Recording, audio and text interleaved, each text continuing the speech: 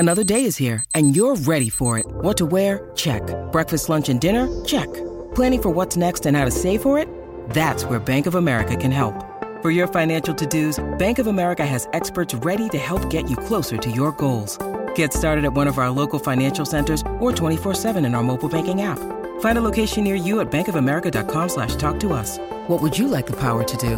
Mobile banking requires downloading the app and is only available for select devices. Message and data rates may apply. Bank of America N.A., member FDIC. What a very good morning, all. Good morning, Hills. G'day, Paddy. How you going, mate? Not too bad. How are everyone? Slightly traumatic day yesterday, but Yes. got through it. I suppose you've got to talk them through it in case they see the Calais around town. What happened? Well, the Calais front and back is a bit of a mess. Yes. Was out doing my little thing with the Gallipoli Medical Research Foundation, who I've been working with for a stack of years now. They do wonderful work in the veterans space, and my dearly departed dad obviously was a vet, and when they came calling a long time ago, I sort of hitched myself to their wagon, if you know what I mean. Yeah, And, nice. And then you weren't concentrating? No, I was more than happy, just in a line-up as I was leaving, and I got hit from behind and pushed on the front, so the mighty Calais is bearing damage front and back. It's drivable, but not to be repaired for a while, because there must be quite a few people having accidents around Brisbane. Are you happy? You happy with its durability, the Calais? Did it hold up all right? Well, I think so. The grill's gone. Because our cars are quite plastic these days, aren't No, they? yeah. Yeah, I where's see the that steel little gone? pop-out things and that, yeah. Anyway, we survived and we're going okay. I'm keeping an eye on the surfing this morning, as I do, but the alarming sights, Healed, from Nagpur. The Aussies on their hands and knees overlooking at the wicket. Yeah. What do you make of that? Well, they've just got to, not worry and not stress about what might happen with the wicket. That's the wicket. All the other people outside them will, create contentious comments and all that sort of stuff, speculation on what might going to happen, who it's going to suit. You've just got to play on that. So get into it. Yeah, well, it's Test Eve, as we know, and this has been one of the most anticipated Test series in such a long time. We're heading for just a brilliant few months for those lovers of Test cricket, with the 4 Tests there and then the full Ashes tour of England. But Steve Smith was asked yesterday about the Nagpur pitch, and this was the reacts. Pretty dry, particularly one end, that I think will take a bit of spin, particularly the left arm spinners spinning it back into our left-handers. There's a section there that's quite dry. Other than that, I can't really get a good gauge on it. I'm not sure. I don't think there'll be a heap of bounce in the wicket. I think it'll be quite, for the seamers, quite skiddy, and maybe a bit of up and down movement as the game goes on. The cracks felt quite loose. So, yeah, I'm not entirely sure. He's given us a 1 minute rundown on everything on the wicket, and then he says, but I'm not entirely sure. So, yeah, got to bat on that somehow and make the most of it when you are bowling. We're going to hear a lot more from Steve Smith after 6:30 News. Bharat has spoken with him, and he's got an extended interview with the former Australian captain.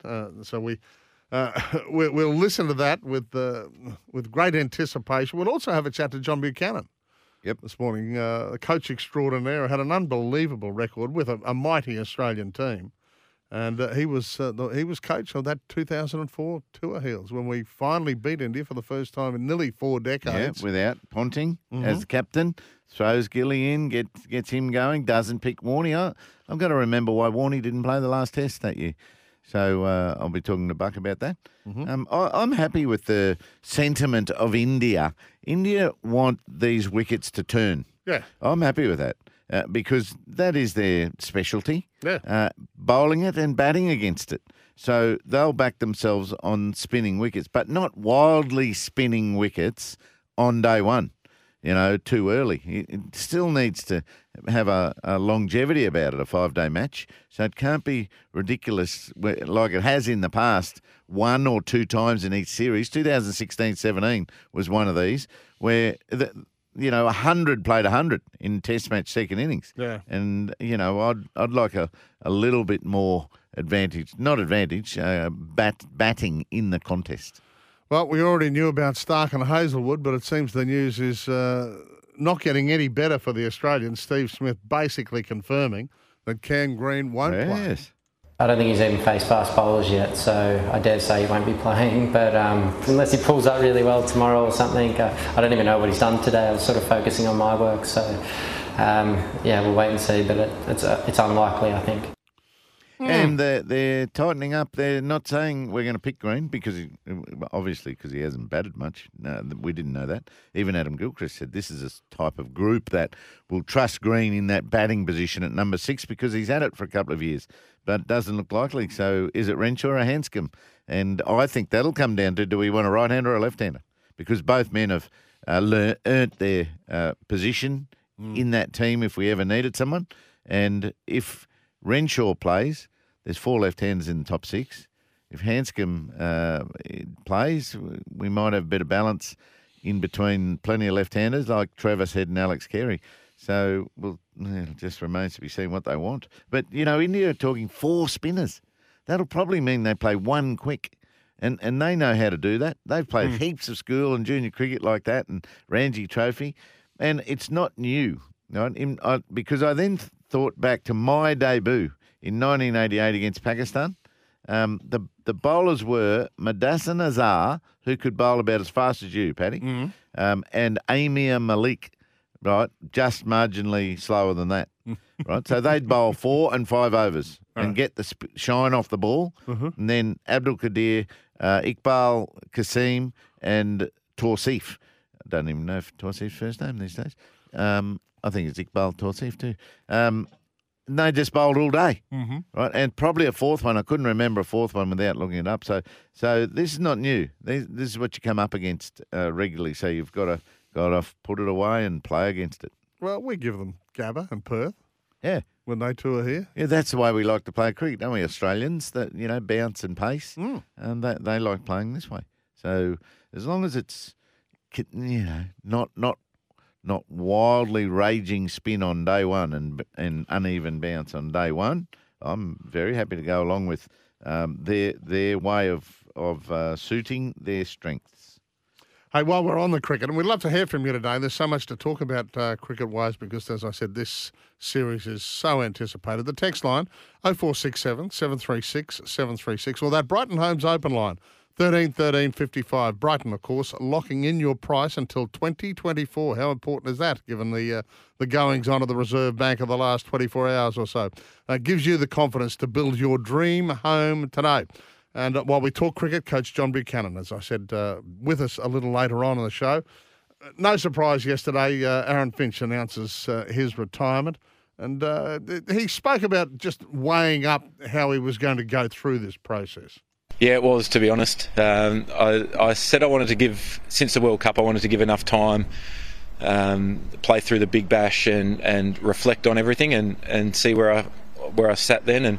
And that's definitely the right time. I'm looking forward to the next stage, which is a little bit more home time and being able to sit back and watch the Australian cricket team. And yeah, white ball king, 103 T20s, 146 ODIs, only 5 tests. He's named his captaincy candidates, Heels, Steve Smith and Glenn Maxwell, or left fielder Ashton Turner, Travis Head. He gave quite a few options as the man to take over, and he wanted to give him plenty of time. We don't play any T20s until August, and of course the build-up is then on to the 2024 World Cup. We don't play many T20s, does it? And he's got 103 out. That's a great effort. So he retires as a modern-style cricketer who mastered our white ball formats without the red. He was capable of both, but it just didn't happen for him. He played all around the world in franchise tournaments and was excellent. He steadied Australia in the 50-over and T20 international stages of the world and finally triumphed not so many years ago with the World T20 Championship. His team absolutely love him, and his support of Australian cricket's been significant over the years as well, i.e. he still wants to play the Big Bash next year. He can be well proud of his time at the wicket for our country. Yeah, I agree. And he spoke also on what he'll miss most. Oh, the change room. I think everybody says it. The playing, the feeling you get when you walk onto the field is pretty incredible. As a batsman, when you walk out and mark centre for your first ball, that's a feeling that can't be replicated when you're playing for Australia. But the change rooms, the banter, travelling with guys. I mean, I've known Davey Uzi, these guys, since I was 14 or 15. And Davey sent me a beautiful text last night. He showed his emotional side, and that was really touching, actually, to go through with a pretty similar bunch of guys for the best part of 10 years now is pretty incredible. So I'll definitely miss all of that. Yeah, I reckon that white ball change room is more fun than a red ball one. you know, there's less grind, there's less repetition. You're not there for 7 days. You're in and out of places and having a lot of success. It's a grind and it's very stressful if you're not going very well. But these guys did really well with Finchy and the team. He's always loved Warner. Yeah. Hey, did you see Pete Bedell's stuff today on the Courier Mail? Not yet. I haven't got time, mate. I'm worrying about your car. Inside back page. Oh, I've gone past that. What happened? Well, we had him on the show yesterday. Yeah. Remember, he was looking for 6,000 accredited journos. He talked us, there was a little breakout piece talking us through the process of how they handled, the interviews with the Philly Eagles and all that. So it was just, it was fantastic. Yeah. It was really good to watch. And, he had a little sit down with Jordan Mailata, and Mailata was one of the stars of the show yesterday. I can only imagine what's going through their heads, man. They're watching this and say, I don't even know, in the womb, if it was possible. It's just amazing. It's awesome to have the support of Australia. I'll cherish this relationship with these group of guys forever. And it all just starts with the coaching, dude. It starts with the coaching and it trickled down to the players. God, you'd have to say the identification process. That's where it started. Go looking around the world for big fellas. And and now he's been well taught, good enough and big enough to make the biggest league, and then well coached from then on. Imagine the first playbooks he got. How do you understand? What is this, man? Yeah, one of the piece of advice he gave to kids, he said, don't have a plan B. He said, be prepared to fall forward, not fall backwards. Right. Well, that's a plan. That's plan A. He said, just fall forwards, just keep going. And yeah, right. I mean, you imagine coming in a kid at South Sydney who copped a few knocks and said, we'll give you $10,000 to come and play reserve grade for us and things like that. And then all of a sudden he's presented where? Yeah, with a playbook over there, and you look after the quarterback and say, who's that? These heroes growing up, of course, in Bankstown, it's Sonny Bill Williams and Benji Marshall. So that was great, and they'd take great pride in that. Hey, we're going to talk plenty of rugby league today as well. Obviously this $100,000 pre-season challenge is about to kick off. Teams named, and I think because of a bit of cash on the line and new faces in teams, they wanted to see who was best for position. So Corey Pakes has won the initial battle for the hooker position over Billy Walters. Corey Pakes will start on Sunday night's trial against the Titans for the Bronx. But we'll have a chat to John Cartwright, Broncos assistant down there, to Kevy. We'll also have a chat to Dolphin CEO Terry Reader. It sort of gets real for them at the weekend.